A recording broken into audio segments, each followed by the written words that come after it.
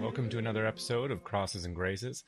My name's Peter Holm, and I'm here to talk today about educating yourself and educating others. So, before I get started, I'm going to remind everyone again, please subscribe to the channel. Please like this video if it helps you out in any way, shape, or form. Make sure to go check out the Ecumen stuff that I work on my other channel there.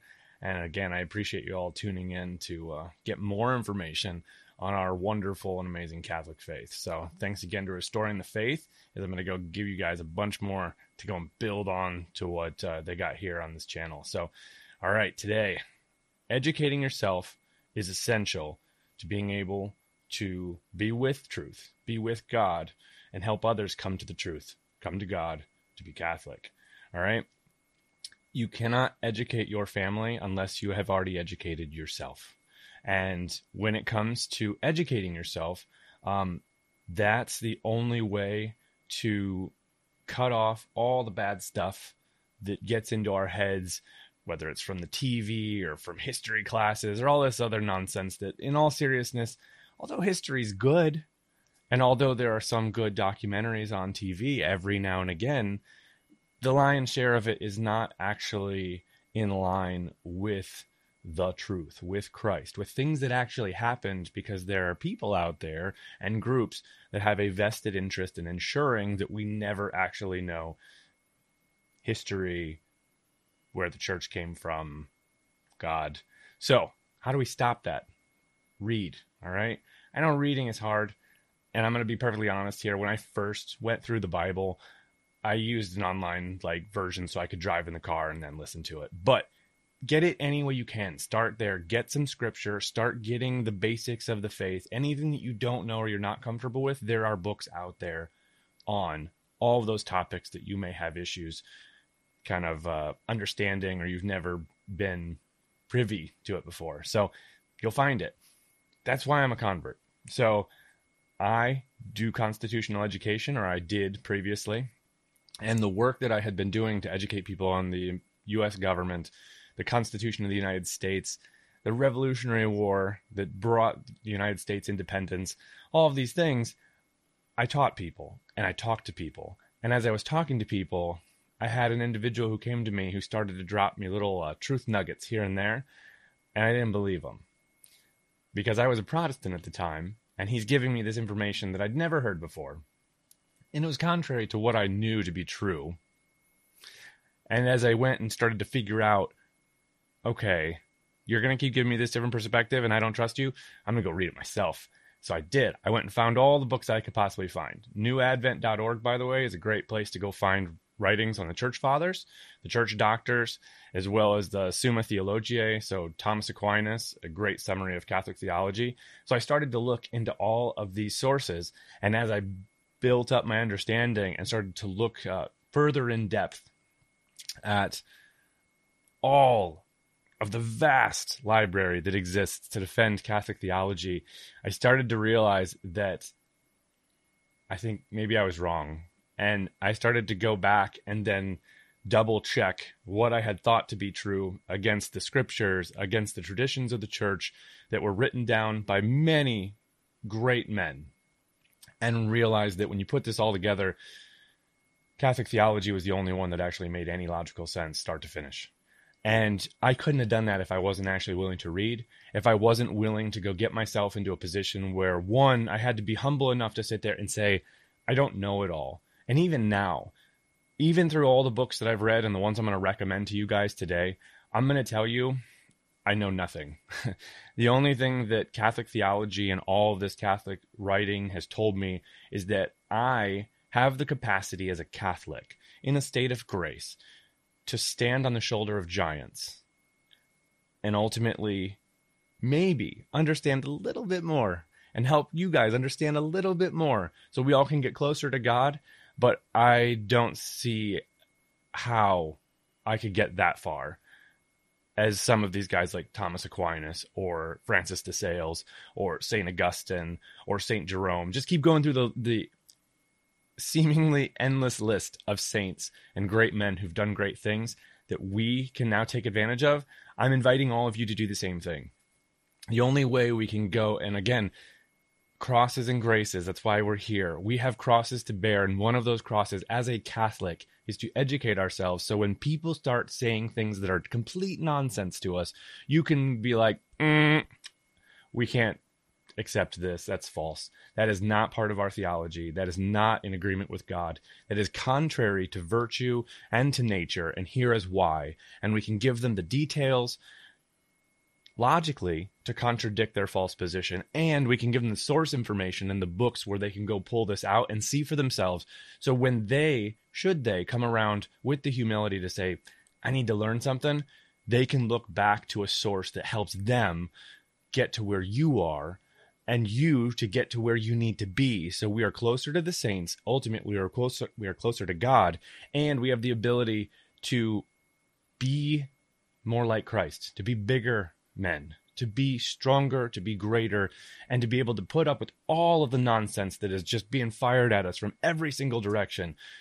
We can actually resist. And that means we become a more formidable fighting force to make sure that truth prevails and not all the nonsense that we're, being battered with right now. So, books, so many books. And again, the Catholic Church, the greatest part about this truth thing. So everything about God in the book of Numbers, he says actually he doesn't contradict himself ever. I believe it's Numbers 23:19. And he talks in Paul, when he writes to Titus, says, God never lies. So we know out of justice, God gives this complete truth that is completely in unison with itself. There is no contradiction whatsoever. And as we put together not only the scriptures, but their traditions, and ultimately the magisterial writings that come from some really great popes, you start seeing this whole picture that becomes very indivisible. You cannot actually pull a piece out or refute it, and the only way you can try to actually break any piece of this truth, you have to take advantage of one piece of information and then remove the context from the rest, which means the only way a Protestant can sit there and say, well, faith alone, like Luther made up on a whim, is because he ignores the rest of Scripture that says, no faith alone. He ignores James 2:24 that says, not faith alone. That's the only place faith and alone occur together in the Bible, by the way. If you have context, you can knock out all the rest of this filth, and you can make sure the garbage goes away, and all you are left with is prime information that helps you to be very good at refuting and seeing falsehood. And that means your kids, who you have to teach, can end up in that same place. That means that your family members can end up in that same place and help you and us, Catholics, defend our faith from all the falsehood and all the false teachers. All those people who are out there with itching ears, not wanting to be Christian, but they want to say, I'm Christian, but they don't really mean it. We can stop that. Books. So, first and foremost, the Bible. The Douay Rheims is probably your best translation that you're going to be able to find. I will admit, hands down, it is the hardest to read because of the age of the English and the fact that we do not use that type of writing or dialect anymore. But Douay Rheims comes from displaced monks who got thrown out of England between Henry VIII, Edward VI, and Elizabeth I. All of their persecutions when the Anglican Church was stood up and they made sure that Catholicism would never come back, the English monks ended up at Douay and at Rheims, and together then working in concert with approval from Rome, they were able to put together the Douay Rheims translation, an English translation of Scripture, which is probably one of the best that is out there at this time. Now, if you want to use other translations to kind of understand a little bit more, and you want to see possibly the original languages, I would highly recommend go to BibleHub.com. They actually have all of the different relationships together with all the different scriptures, all in parallel, and then the original Greek and the original Hebrew stuff. So it's a really good way to consume the Bible. In terms of your catechisms, I would recommend the Catechism of the Council of Trent is going to be the most thorough and accurate in order to allow you to refute falsehoods and heresies. The Baltimore Catechism, a version of the Catechism in English, approved by the Plenary Baltimore Council in the late 1800s. It is an English translation of Robert Bellarmine's Small Catechism. That is one of the most solid books that I can possibly recommend. I can totally recommend this, hands down. Awesome book. Make sure that if you can, get a copy of it. And this is great for learning all sorts of cool stuff about the faith. In terms of other holy books. I already mentioned the Summa Theologiae or Summa Theologica.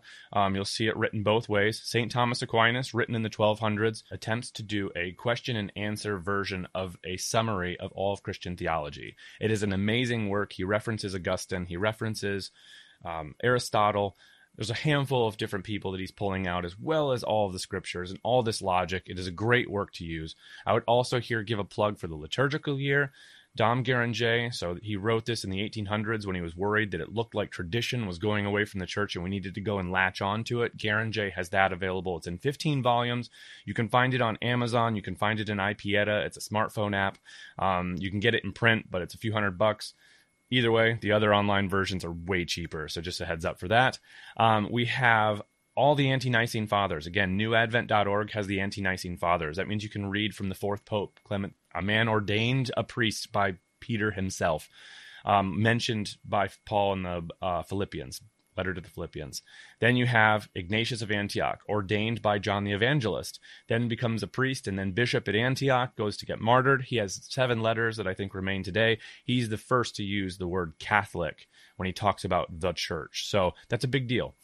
Justin Martyr, around 150 is when he lives. He ends up writing a dialogue with Trypho the Jew to actually contrast truth in Christianity and versus falsehood of the modern creation that is Judaism.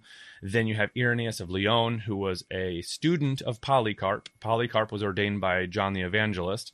And Irenaeus of Lyon is a bishop at Lyon who ends up writing a series of books. So altogether, it's 5 books. Known as Against Heresies.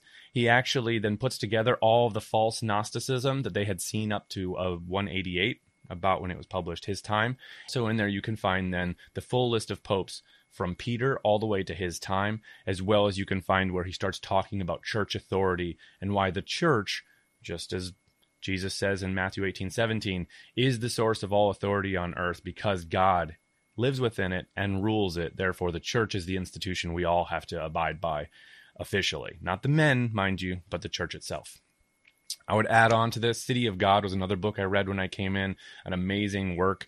You're talking by St. Augustine. He summarizes why the Roman Empire is falling and why they should not blame Christians for it. Book 18 within the City of God is really neat because it gives a timeline to line up world historical events to scriptural events.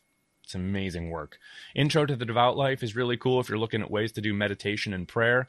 I would highly recommend that one as well. And then one that he recommends often. So Francis de Sales himself says, I carried this book, Spiritual Combat by Dom Scupoli. So for all men out there and women too, but I would say definitely fathers, definitely husbands, definitely bosses. You guys who are out there supposed to lead, read The Spiritual Combat. It's an amazing book. It actually enables you to understand what you do to live a virtuous life based on 4 simple rules, in that you need to have distrust of yourself, faith in God, right use of faculties, and you need to pray. If you don't do those things, it is going to be really hard to get closer to God. So again, Spiritual Combat totally builds on that. Really cool. Another one that was helpful for prayer is Interior Castle. And I could go on and on and on. Interior Castle, by the way, written by Teresa of Avila. But again, so many books, and I'm surrounded by books. All I can recommend is you surround yourselves by books. Cool thing about the ones in paper, it doesn't matter if the lights go out and you don't have any power. You can still keep reading. You don't need your phone. Paper books are great. Online books are great. However you can get them. Now, hopefully I've filled your heads with all sorts of considerations. You're going, are you educated? Are you ready to educate yourself? Are you ready to educate others? Because God needs you. The church needs you. We're all in this together, and we got to defend ourselves and make sure that the falsehoods do not come and penetrate and cause us harm where they don't need to. So, are you ready to do that? Can you help us? I appreciate all of your time. Hopefully it was an enjoyable episode for all you all.